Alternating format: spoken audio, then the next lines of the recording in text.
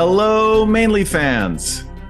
I am your host, Ian Saxene, here with our permanent co-host, Tiffany Link. Tiffany, good to be here with you. You too. Hi, everyone. We're coming to you with our Halloween special, the beloved annual tradition. Tiffany Link, affiliated with. Where do you make your money these days when you're not, with me?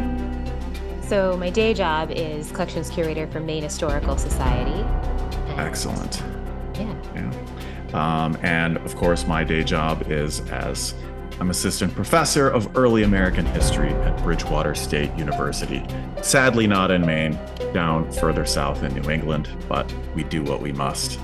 But most of the time, I'm just happy to be here with all of you. So, of course, Tiffany and I are coming to you in our private capacities. Send all fan mail and other types directly to us and not our employers. So, Tiffany, what are we doing today for our co-inaugural introduction of this newly chatty multi-host podcast? Today, we are going to be bringing you some spooky stories about the Longfellow House here in Portland, which is part of the Maine Historical Society campus. And we are going to get those straight from our visitor service manager and one of our house guides. Sounds good to me. I don't know about you, Tiffany. I don't know what possessed you to do such a long introduction. So let's do this.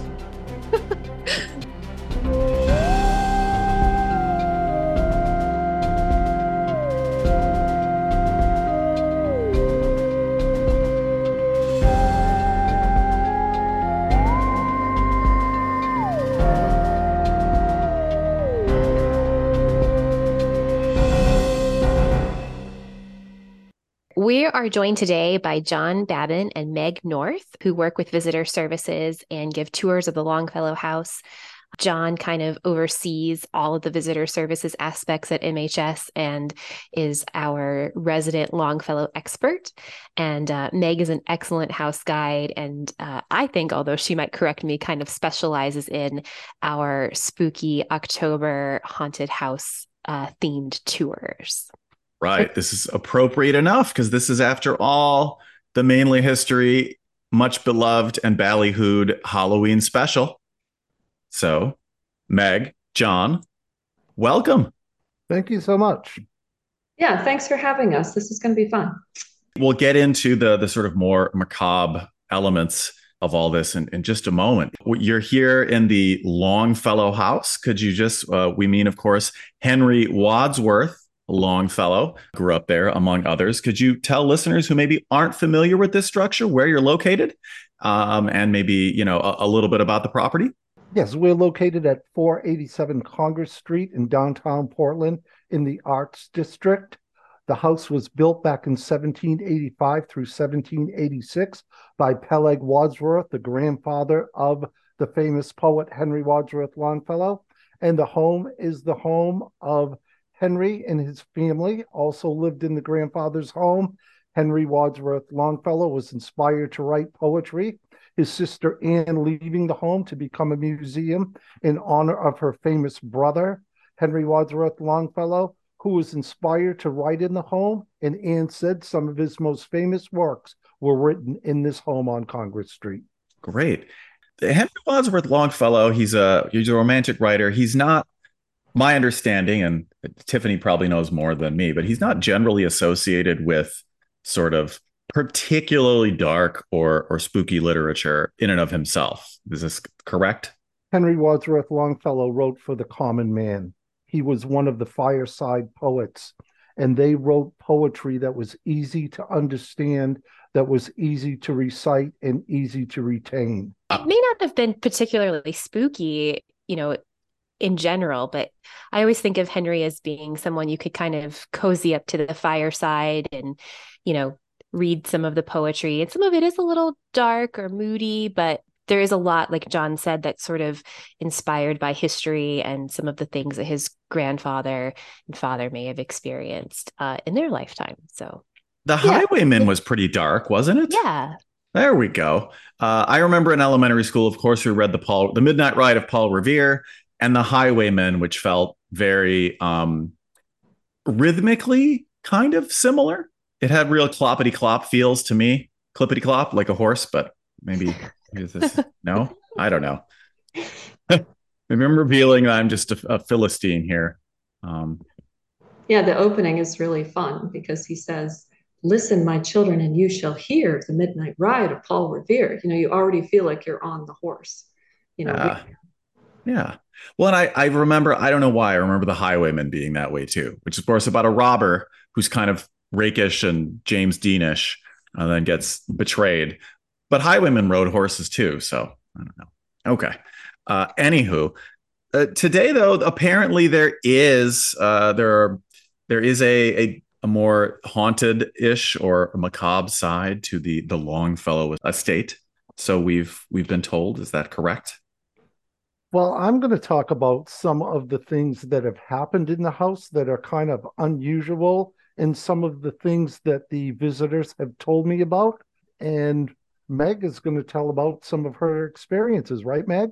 oh, absolutely. I've got quite a few, so we'll be digging in here. Before we start, John or Meg, there's been quite a few family members go through this house over time. I mean, there quite a few children over just a pretty short span of generations, but do we know how many people might have died in the house? I think the number is either 6 or 7, if I remember correctly. It's at least 6. Okay.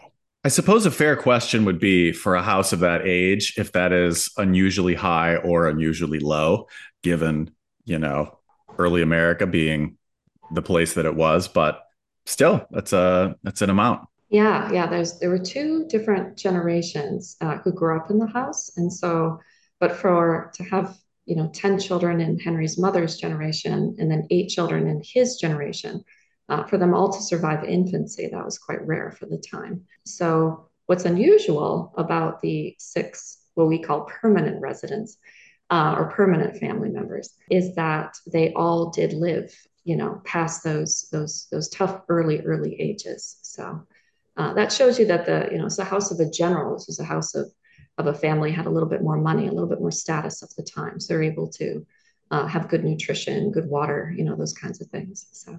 All right, John, you want to start us off with some of the things that you've heard over the years, some of the Sure, spooky tales?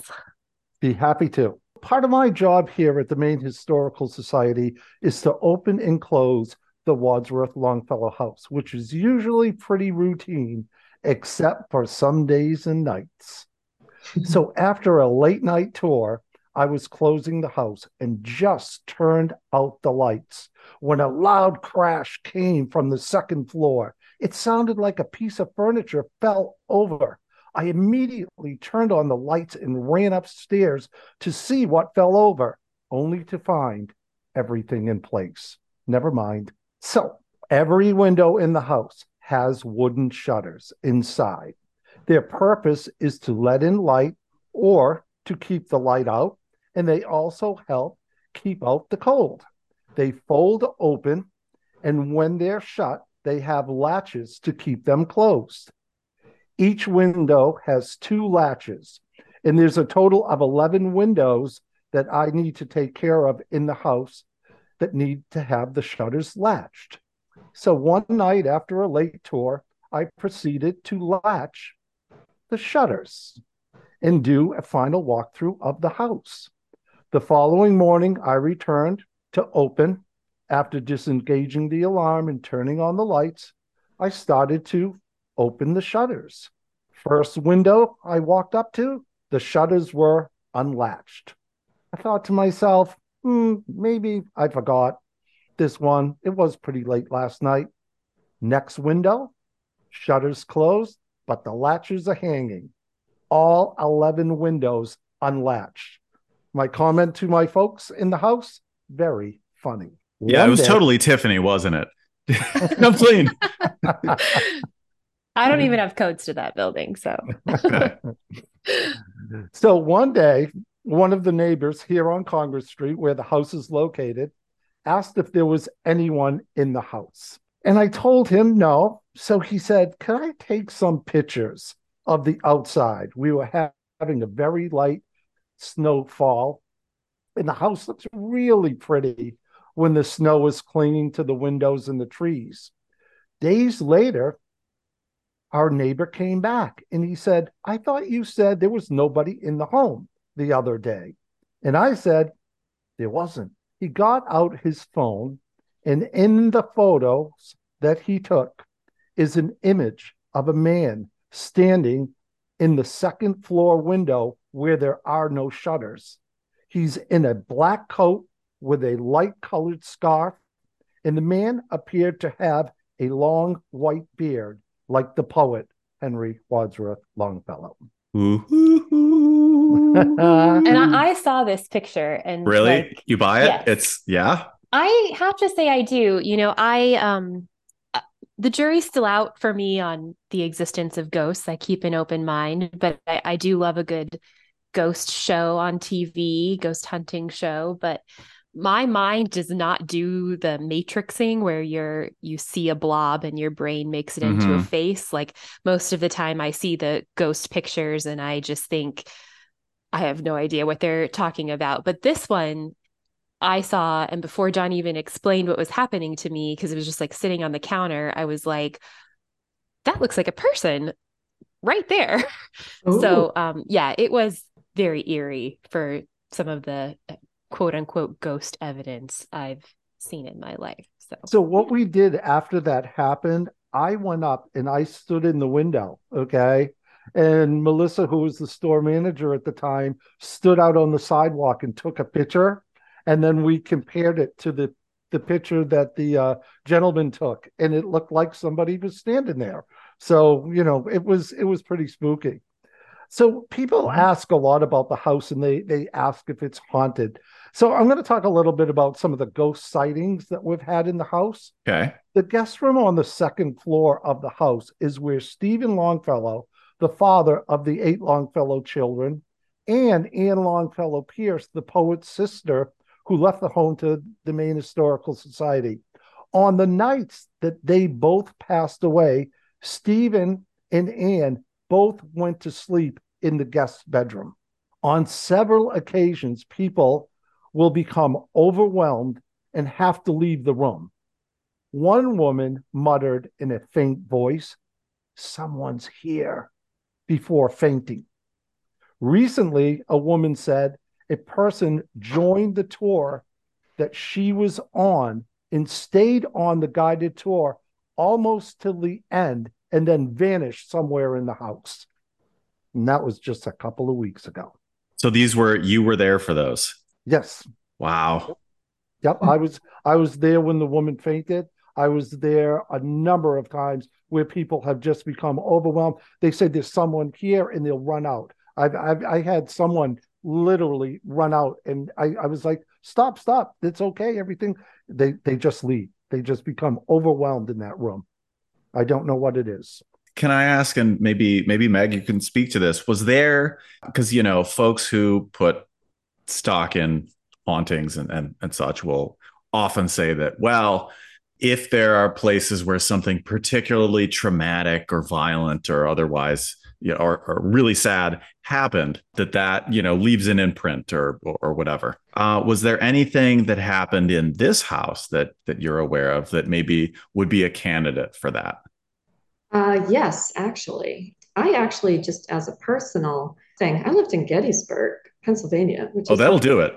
one of the most towns in America. So basically everybody who lives in Gettysburg year round can tell you a ghost story or two. It's pretty fascinating. So I highly recommend going to talk to them there. But yeah, in this particular family, we did have, some epidemics and some illnesses. We did have tuberculosis, which is a really terrible disease. We did have a family member, Henry's older brother, who was basically an alcoholic and, kind of drank himself into an early death and did pass away in the house. So his life is quite tragic. And every time James talks about him on the haunted tours, something is bound to happen to either me or to John or to James or to one of the visitors at that time, because Stephen Jr. is definitely not happy about being talked about. And Henry's father, who passed away in the guest room, had epilepsy. So he did suffer from pretty terrible health towards the end of his life. And I've also had experiences with Henry's mother, who passed Hmm. away, yeah, in the parlor chamber, the master bedroom, because she had what was called a chronic nervous condition at the time. So we're not quite sure what she had, but she was quite confined to her room, suffering under ill health for some time. So the family never quite escaped a lot of that. And then Anne Longfellow Pierce, Henry's sister, lost her husband after only 3 years of marriage. So she was very, very deep into mourning herself. I don't know if she ever left any encounters with her deceased husband, but he was definitely on her mind for a long period of time. So death, I don't think was ever far away from the family members throughout the house. Do the particular members of the family, those of you both spend a lot of time in this house, when people have senses of them, whether it is you or guests or visitors, are they specific to certain locations? Like, does Stephen Jr. have a particular location where if you're going to have a Stephen Jr. experience, it's like, oh, the drawing room or, whatever? Or is it less specific people in specific places that you have each found? Well, we have had different people talk about different rooms and people that they've seen. We had a medium in the house one time, and she immediately walked into the kitchen and she said to me, "Who are the two ladies in the corner?"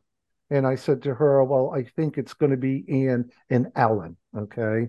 And so, that is my guess that we feel it.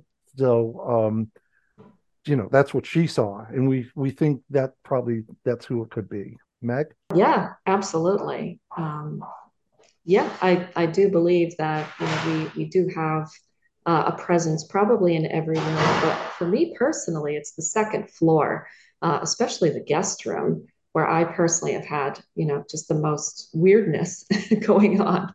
Whereas more in Zilpa's bedchamber, the parlor chamber, the master bedroom, that seems to be more of a presence and more of like you would walk in and out of spots of cold air that you don't feel in any other room in the house. But it's really the guest room, I think, that we've had the most the most experiences. Oh, without a doubt, it's the guest room. Yeah. Okay. Is this a thing where, kind of like trying to find Narnia where you can't find them when you're looking for them? Or is there parts of the house that are predictable where maybe you've had guests, visitors come hoping for some kind of a sense or experience, and then they succeed in finding one? Like, In my case, yeah, they've always been surprised. okay. Or myself, but having done haunted tours for some years now, I can almost guarantee something is going to happen either in the children's room or in the guest room. Those are the last two rooms on the tour. And I'm going to either feel something or something's going to happen. So I don't know about you, John. Yeah, most people that come through the house, most people are kind of skeptical, but I've had people walk out of the house and have said to me, "There's something going on in there." And I said, "Well, I'm glad that you experienced it," and then they'll ask me questions. But overall, a lot of people have come in and, I don't believe in ghosts. And we say, well, we're not saying the house is haunted, or we're not saying it isn't haunted. But they usually come out with a different attitude. I feel like I must be the least sensitive person on the face of the planet because I haven't had a Longfellow house experience at this point. So maybe Anne needs to, I don't know, reach out and let me know she's there. Do you think Anne's a good bet? I mean, when I think about the Longfellow house, and John and Meg, again, with their expertise, can probably say a little bit more, but unlike some other historic house tours I've been on, I think you get a sense that there's a lot of really intense emotions that ran through this family, whether it was love or like a sense of belonging or happiness or sadness, and just some of the real like tragedy that they experienced, throughout the years. And I think that, as Ian was saying, like this sort of impression that maybe those heavy emotions good or bad, can leave on a place, do give you the sense that there's a presence there. And I think that's what I feel more in the house, is just like there were just a lot of emotions, and people felt really connected to each other and to that location, I guess. The Longfellow children had very, very loving parents who really nurtured them. And the thing about their childhood growing up, it was a very, very happy one. Henry talks about that in his letters. Anne also talks about it. Anne talks about after dinner, they would do their homework in the home, and silence was the motto until all the children finished their homework. And then what would they do on a cold winter's night but run out to the kitchen, because that would be the warmest room of the house because they were cooking all day. And Anne would say that is the time in the Longfellow house where you would hear shouts of joy and glee coming from the children. So there was a lot of happiness in that home. Well, that's good. Can I ask, Tiffany and I were very interested in, the different kinds of expertise, different kinds of historians and people involved in history bring to this. And besides being caretakers of this house and this museum, you do haunted tours. And so you're a special kind of public historian, one of haunted tours. So I'm wondering if there's a sort of camaraderie or a sort of specific kind of ethos or approach that folks in your line of work have, right? The people who do, because, speaking of ghostly presences, my cat's just jumping on the table here. Awesome. Lenny's haunting the house. Like New Orleans is full of these, and they're a lot of fun. And, a bunch of Gettysburg, as Meg pointed out. So I was wondering if practitioners such as yourselves see yourselves, that particular subset, as a kind of craft unto itself or a field, and you kind of, exchange knowledge, or you have a sort of your own network. I'm going to let Meg take that one. I was going to say, I'm the historical groupie. I'm always going to, I call myself a dead person groupie, because I'm always going to historic homes and things like that. And I actually was recently at the Poe Cottage in the Bronx, which was the last home that Edgar Allan Poe ever lived in, and also the home where his wife died. And so I did chit chat with the tour guide at the time and talk about that. So I've gotten into some wonderful conversations with other historians about, having any encounters, with other people. But and a lot, and yes, definitely in Gettysburg, most of the people who live there year round have some kind of funny ghost story, or just sort of accept it. Something is weird, or the lights flicker, or one lady worked at a retail store, and the clothing in the retail store would be rearranged at least once a week when she would come in the morning. So, and to her, that was just normal. That was just natural. So it's pretty amazing, but it's kind of a nice thing to connect with people over, for sure. Like our haunted house tours are probably a little different than what most people would encounter at other quote unquote haunted locations, because one of our guides, James Horrigan, kind of styled a tour around Henry's poem, Haunted Houses.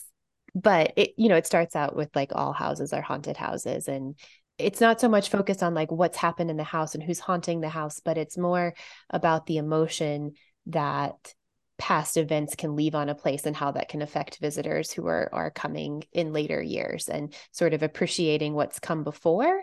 So I think it's a really unique way to kind of talk about hauntings, talk about historic properties, talk about what they mean to us today, and whether it's Henry Wadsworth Longfellow's house or whether it's your grandmother's house, just how the things that have happened there kind of resonate with us in the present time. Tiffany, you raise a really good point, and I think it's relevant thinking about, like, there's so much, just like there's joy and love in history, there's so much tragedy and violence and unfortunateness as well. And how we brand things for like haunted tours and Halloween, it's as though we are choosing tragedies that we are enough removed from and that are able to be kind of successfully distanced to a certain extent, right? Absolutely. Yeah. I for, think for the like, purposes of this. Because yes. of course, like nobody wants to do something fun at like some tragic massacre site or something like that. Like that would be really No. messed up. And I mean, Uh, you go on a Jack the Ripper tour, but I don't think you go on a Yorkshire Ripper tour, like 1880s versus 1970s. Like, right. it's too soon. Like, so yeah. Ted Bundy tour. Yeah. Yeah. Is this I a mean, I'm sure thing? there's people who do that, but Oh God. you're not going to Oh, grab that mainstream like tourist yeah. brochure at the down at the ferry. So yeah. There are 100% serial killer groupies who write to these people in prison, and there's a subset of them. And I don't understand it, but there are many things I don't understand. So is this just tragedy plus time equals haunted tours? You know? Yeah, and the location. I mean, the house itself has such a presence. It really does, especially when we do the tours in the dark, when only a couple of lamps are lit, and you can see the shadows on the walls, and you can hear tree branches kind of creaking outside, and you can hear maybe a lone seagull sort of cawing in the background. It's almost like a movie set, but it's real, and all of that adds to the feeling of the tour, and you can smell all those historical smells at the same time. You can see the furniture. It's all real, but there's also that element of like a Halloween fantasy added to it, and visitors really respond to that, and so do we as well. But at the end of the day, it is real. These were real people. So we're not trying to glorify or make them out to be a movie actor who passed away on screen and then will be alive in the next role. These really are real people, and caused immense sorrow for the people around them when they passed. Meg, before we forget, thinking you mentioned Poe, and Edgar Allan Poe is sort of Mr. Halloween. Did Henry Longfellow, they were contemporaries. Did they know each other at all? They did actually, and they engaged in what is now called the Little Longfellow War. They had some kind of conflict between the two of them. Poe wanted Henry to submit poems to the magazine that he was writing at the time. He was an editor at the time. So he wrote to Longfellow. He actually esteemed Longfellow very much. He liked Voices of the Night. And so he said, please submit something from my magazine. And Henry, of course, was extremely busy at the time. He was still teaching at Harvard, and so he turned him down. And Poe was quite the critic. He had quite a critical tongue. So he kind of, he published a series of short articles in this magazine that he was editing, talking about how Longfellow was too good, the Bostonians, are too good to submit to my magazine. And he had a pretty poor view of transcendentalists and those people at the time. Anyway, he called it frog pondium. But yeah, yeah. He was very funny, very witty sometimes. And but he took that personally for sure. And Longfellow, till the end of his life, always praised Poe. He liked The Raven. He thought Poe was an excellent writer, but he scratched his head over why Poe got so emotional over him just saying, I can't submit a poem. Maybe the gang would weigh in on this as Longfellow aficionados and experts. Poe has so many. Poe, there have been several now kind of spooky movies, like murder mysteries featuring Poe in this, kind of fictional semi-biographical role. I'm thinking the John Cusack movie. I think it's called The Raven. Yeah, there's they another one. mentioned the Longfellow feud in that one. So. Oh yeah, that's right. Yeah, he gets very upset at his editing job. Yeah. So, to your point, yeah. And then there's the newer one that came out a year or two ago, the bluest. I think it's called The Pale Blue Eye. Yeah. On Netflix. Okay. You're.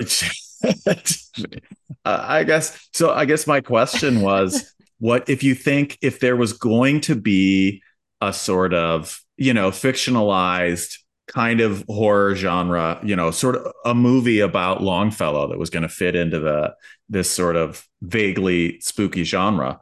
Do you think it would work? Do you think there's any aspect of his life that would work in the way that like Poe clearly has recently? Well, I think that Longfellow and Poe weirdly enough, both experienced some really awful tragedies throughout their life and their love life, losing people that were really close to them that sort of helped make them feel complete. I think Poe obviously kind of came from a very different background, different upbringing, maybe not as much love in the home or the sense of family that Longfellow had. And yet they both wrote very different things and kind of came out of that in very different ways. So I'm not sure what the Longfellow ghost story would be, but he lost, both his wives very tragically. And, like I said, I don't. Didn't one of them burn to death? Or die in was Yeah. this the fireplace accident? Yes. Or something? But yeah, that's okay. Well, that'll do it. And so, I think he probably felt haunted. I mean, part of the reason he grew the beard was to hide some of his scars and things like that. So maybe it would be something along that, but I think it would be more of like a personal haunting rather than Poe's sort of more outward, like haunted stories. But John has written a book about the young Longfellow, so he probably has more insight about his thoughts and his personal life. I would definitely say that if it was any type of haunted, it would be Henry being haunted by the death of Frances Appleton, his wife.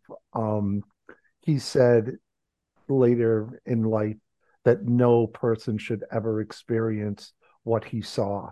I mean, to watch his wife literally burn almost to death. She died the next day, but he tried to help her, but to no avail. So, I mean, that's the haunting right there. I think that would be Henry just being haunted by the tragedy. Yeah, and he wrote haunted houses a little bit later in life, I think the 1850s. So he would have been in his 40s at the time. So he already would have gone through the death of his first wife and the death of his brother and the death of his sister. And Meg, sorry to had, interrupt. How did his first wife pass away? Her name was Mary, right? yeah, Mary Potter. Yeah, she was the daughter of a judge, and I think that they, grew up together. So she was a family friend. So that was quite a loss. They were overseas because he was learning languages, and they were in Amsterdam, I believe. And they were trying to have their first child, and she passed of a miscarriage. And she truly was Henry's love. He was devastated by that death. And, you can read it in the poetry, look at Voices of the Night, and he talks about the death and tragedies. So that was very, very hard on him. But I think the second death, if we're talking about a haunting, watching somebody burn is not pretty. Mm-hmm. Yeah. No, absolutely. So on slightly less gloomy notes, some haunted tours attract significantly famous people. My favorite, I was in New Orleans and I went on a tour of the French Quarter, and our guide was talking about Nicolas Cage, because of course no Halloween episode is complete without Nicolas Cage. Clearly, Nicolas Cage, he bought a haunted mansion in New Orleans. This is like the ultimate Nicolas Cage story, clearly, and he did so almost sight unseen, and he got it for real cheap because apparently terrible things happened in this house. There was like a poltergeist in it or something, and so he moved into this house, and just all these horrifying things started happening, and there's like blood on the walls, so the story goes. And so then he approached this ghost tour company and said, I need to know what's wrong with my house. And the manager said, well, then you'll just have to pay and take the tour like everybody else. And so Nicolas Cage took this tour to learn about the horrible history of his own house. And then couldn't de-haunt it, and then sold it after spending all this money, and and left it. Yeah, So, I think they used it for the backdrop of one of the American Horror Story series. Really? Yeah.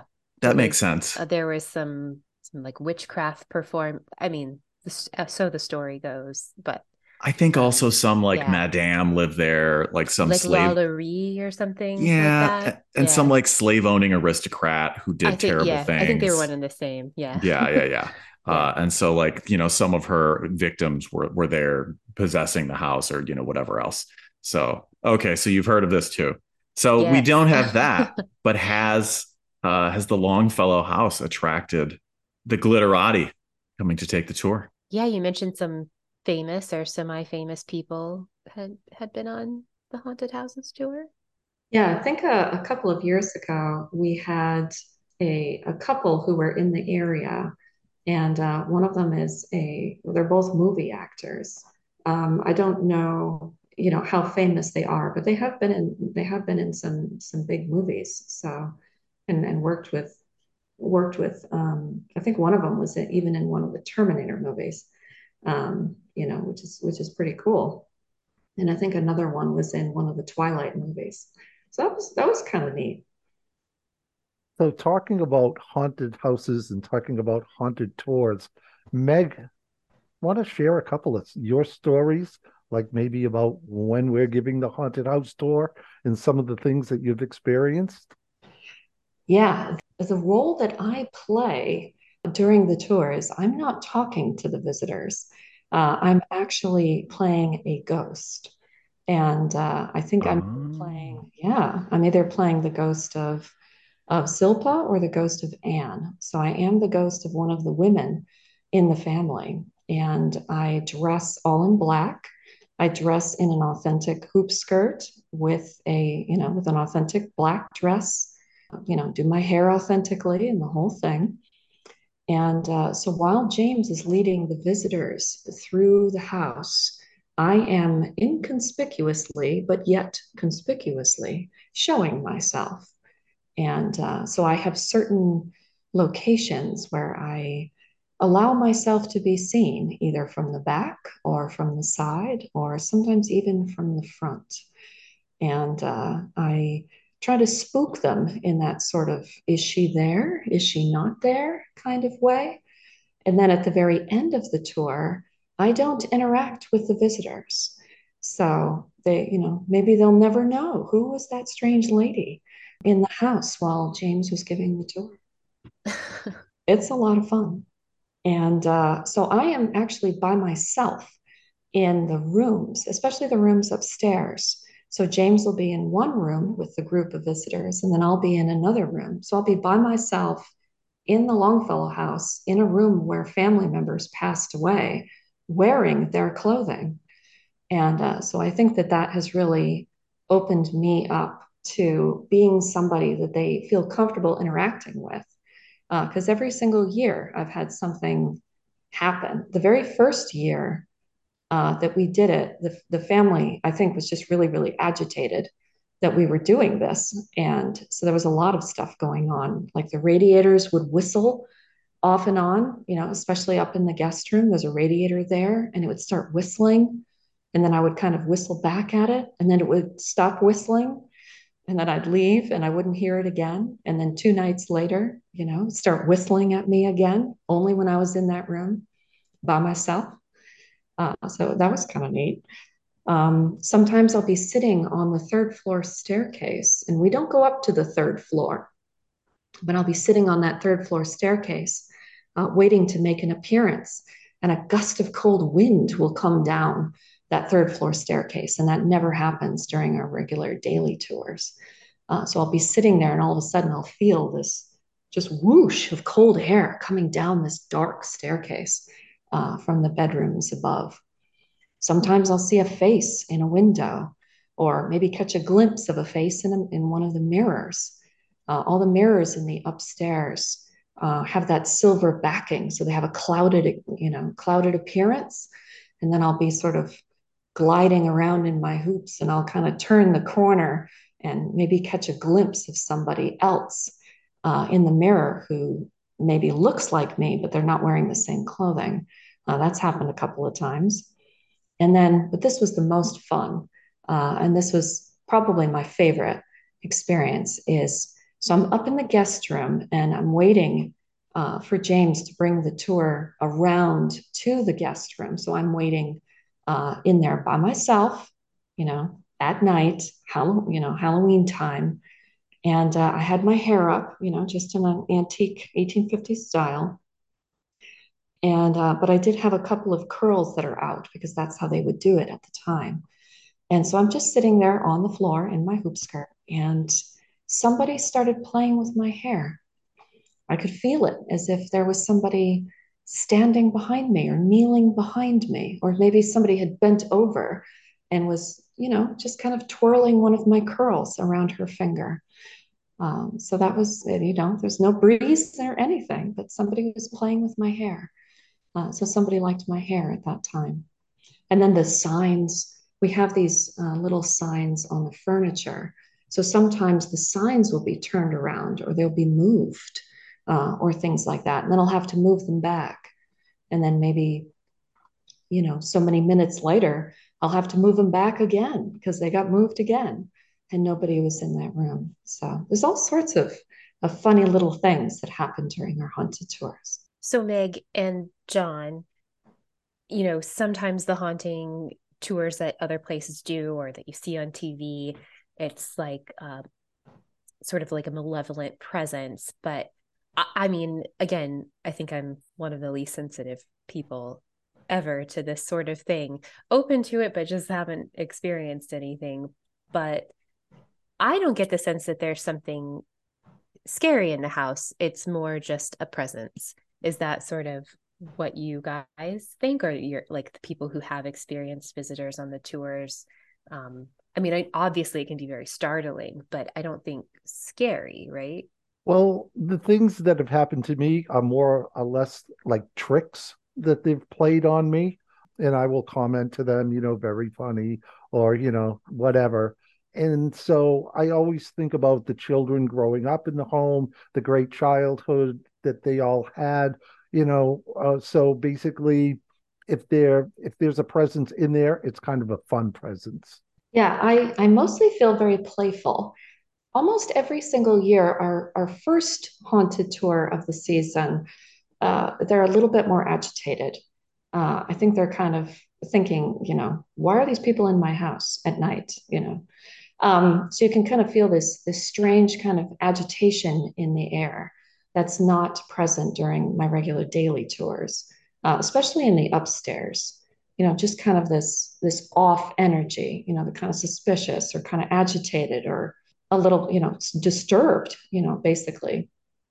But then once we start to get into it by about the second or third night, that presence has settled down over the years. But the first couple of years of doing our haunted tours, they were quite agitated for a long time. Oh yeah, a lot of things when we first started it kind of happened in the house. It just, things, like the night that I was closing and it sounded like furniture fell. That was a night after like one of the first haunted house tours. You could just tell they weren't happy. We're talking about everybody in the home that died. So, of course that's not going to mix well with them. But like Meg said, after we get into it for a few days, I think they're kind of used to us. Speaking of getting used to you, do you think that like, so as you're, when there's a new person who joins the staff who's participating in these tours with you, do you get the sense that they are being perhaps gently initiated or even hazed by the beyond, right?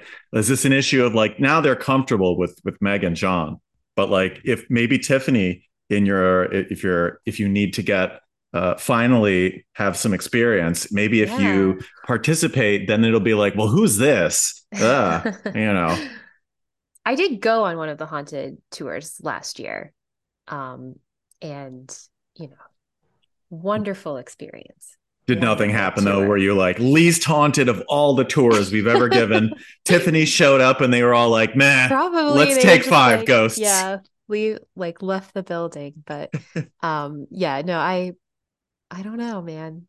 I will say Tiffany that Link ghost repellent. yeah, just take me with you if you're Yeah, if you're a little nervous, you could then get a this will job. be totally dead. Yeah, that's cool. Not to make a pun, but yeah. But yeah, Meg, John, have you found that like new people, like that the Longfellow residents are not used to? Is this an What issue? I tell the new people is they should really address Anne and say good morning and good night. I think that's a good thing that they should do. And most people say to me, there was no response. And I said, well, someday maybe there will be. I say good morning to Ian and good night to Ian every night, and I close the house 5 days a week. She's never talked to me. And to really, I mean, give Anne the credit, like she, again, Henry's sister, whose husband passed away after a very brief time of them being married, she moved back into the family home and stayed there until she died. And Maine Historical Society is where it is today because of Anne. We were founded in 1822, but didn't have a permanent home. We bounced around from a couple of different places. And when she died, the provision was that she would give us the house if we would build our library on site. So that's why the library building that's slightly behind the Longfellow house is where it is. And her dedication to her brother and her brother's memory was very apparent. And so I think, you know, again, no experiences, but I feel like if there's going to be someone in the house or kind of watching over things, it's going to be Anne. And, you know, we owe a lot to her for a lot of different reasons. But in Longfellow Pierce, it was very important to her because she said that her father was one of the founding members of the Maine Historical Society, and he actually served as their president.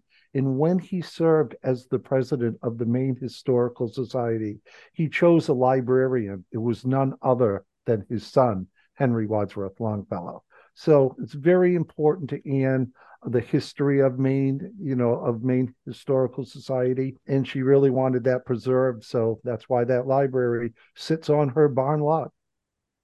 Well, thanks, Anne. I think that's important to note. yeah. Oh, a woman of And it's great like, foresight. again, it's Yeah. just the house has never, you know, it went from Anne to Maine Historical Society. So there's nothing in between. There's no one that's ever lived there that hasn't been a part of this family, and connected to it in a very like emotional and biological way. And so I think it's a really special property in that regard. You know, the furnishings are original. You know, it never left the Longfellow family until it became a museum. Yeah, and that's really, really rare. You know, this house had a fire. You could always have fire. Buildings could be torn down for just a simple reason for a gas station or torn down and replaced by a strip mall. So this is just one of the best 19th century or 18th century homes I've ever been in, in terms of its preservation as just the building itself. She never put in gas lighting. She never put in electricity. She didn't put in plumbing. So none of those kinds of renovations had to be removed for it to look historic. They were never there to begin with. And so this is just a really rare and beautiful location for us. I really believe that Anne knew many, many years before she passed that she was going to leave the house of the Maine Historical Society, because when they were putting in running water after the fire of 1866, I always tell the story. I don't know if Anne was armed or not, but I do know that she stopped the water company and had them cap the pipe that was going to run into her lawn. So if you go back that far, and her not wanting to put water in the house, her not wanting to put a bathroom in the house, she said, I don't want to change any of the rooms. They called the house the old original, and that's how she wanted to keep it. Well, I salute her commitment to historic preservation. I've never heard that story before, John. That's Yeah, great. that's great. I did not know that. I got a million of them. That's great. Thinking big picture for one of the starting to wrap things up, and by all means, Tiffany, go big picture as well to your heart's content. But I'm wondering, maybe Meg and John, thinking about yourselves in your role. I know you do these, tours year round, but thinking about the sort of haunted aspect of your calling here. We often ask people on Mainly History sort of how their corner of the historical world fits in with the craft in general, the field in general. For yourselves, let's take seriously haunted history, if you will. Where do you see the role of sort of haunted histories like yours, in houses like the Longfellows and then elsewhere, the role that plays, right, in public history in general. It really is something people of today are really interested in. Halloween has become and continues to grow as one of the most popular times of the year. And especially up here in New England, we have this beautiful autumn, and then it's a picturesque time of year. And and even on my daily tours in the spring and summer, months away from October, people will ask me if the house is haunted. So it's just something people associate with an old house. The haunted house is such a cultural symbol, and for us to have a real one, I think will just continue to attract and attract and attract people, as long as we do haunted tours. And our tour focuses on the actual history of the family. So we're not trying to glorify or make these family members out to be, some sort of romantic figure, or tragic romantic figure, maybe like in a poem or something like that. These are real people. So we really respect that. But at the same time, yes, we do have a legitimate haunted house with family members who did actually pass away here. So it is something the public is really, really, they're always asking me, is this house haunted?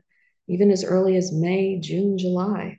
So that is, yeah, that draws people for sure. And just going on the experiences of the people that have come to the house and then have told their stories after they're visited, it's almost, if it was one or two people, maybe I would say, oh, it could be just a coincidence or whatever.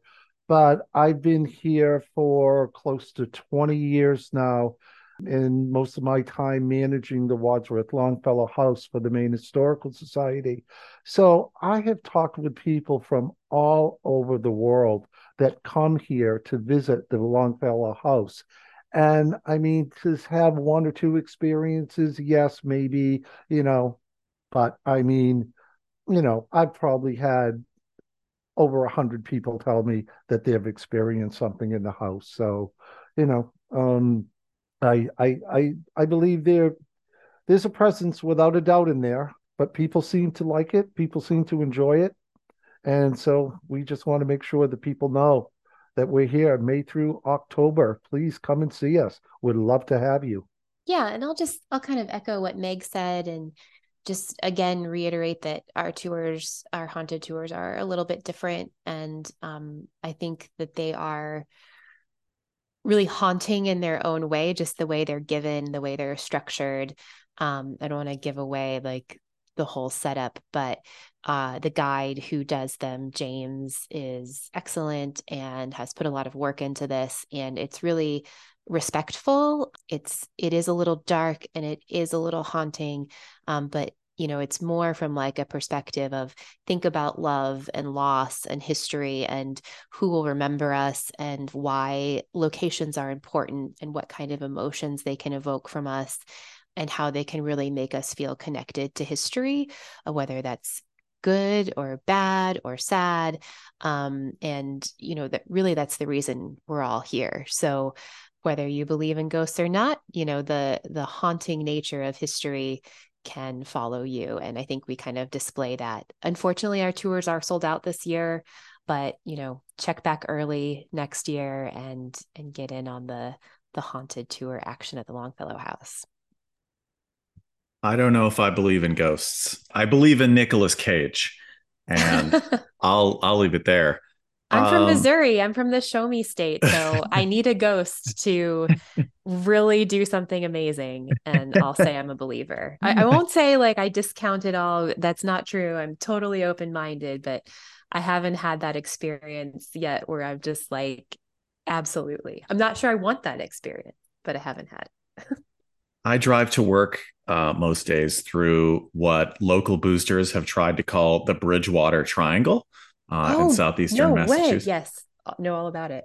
But nothing, I don't think anything has ever happened there, unless you count me needing to replace my tires because of the poorly maintained Route 44. Nothing remotely paranormal has happened in my drives through the Bridgewater Triangle. You're just lucky so far. Clearly. So Meg and John, thank you very much. And is there, for folks who are missing or not able to make these sold out tours, is there anything else that they should be looking out for maybe in early November if they're in the Portland area and looking for all things history and autumnal that you might recommend? We are going to be doing some Christmas tours called Comfort and Joy. So it's a nice little tour that people take, and it talks about the Christmas traditions of the Longfellow family. So you can go on our website, mainhistory.org, and you can purchase tickets online for Comfort and Joy. And we're also open until the end of the month if you want to come see us. Great. Thanks so much. Yeah. And I'll just say we are opening a new exhibit, a small exhibit about the International Appalachian Trail, which is a trail that represents Appalachia as it was during Pangea. And it was a concept that was started in Maine and travels throughout Maine, Canada, Europe, Africa, and South America, I believe, all those. And I think maybe through like 23 countries, something like that.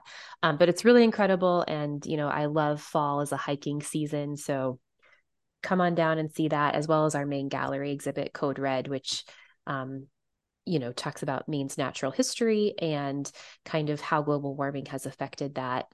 So it's a great exhibit. And maybe you will be haunted by either Meg or Anne Longfellow. But can you tell the difference? Dun, dun, dun. Thanks so much, Meg and John. Thanks, guys.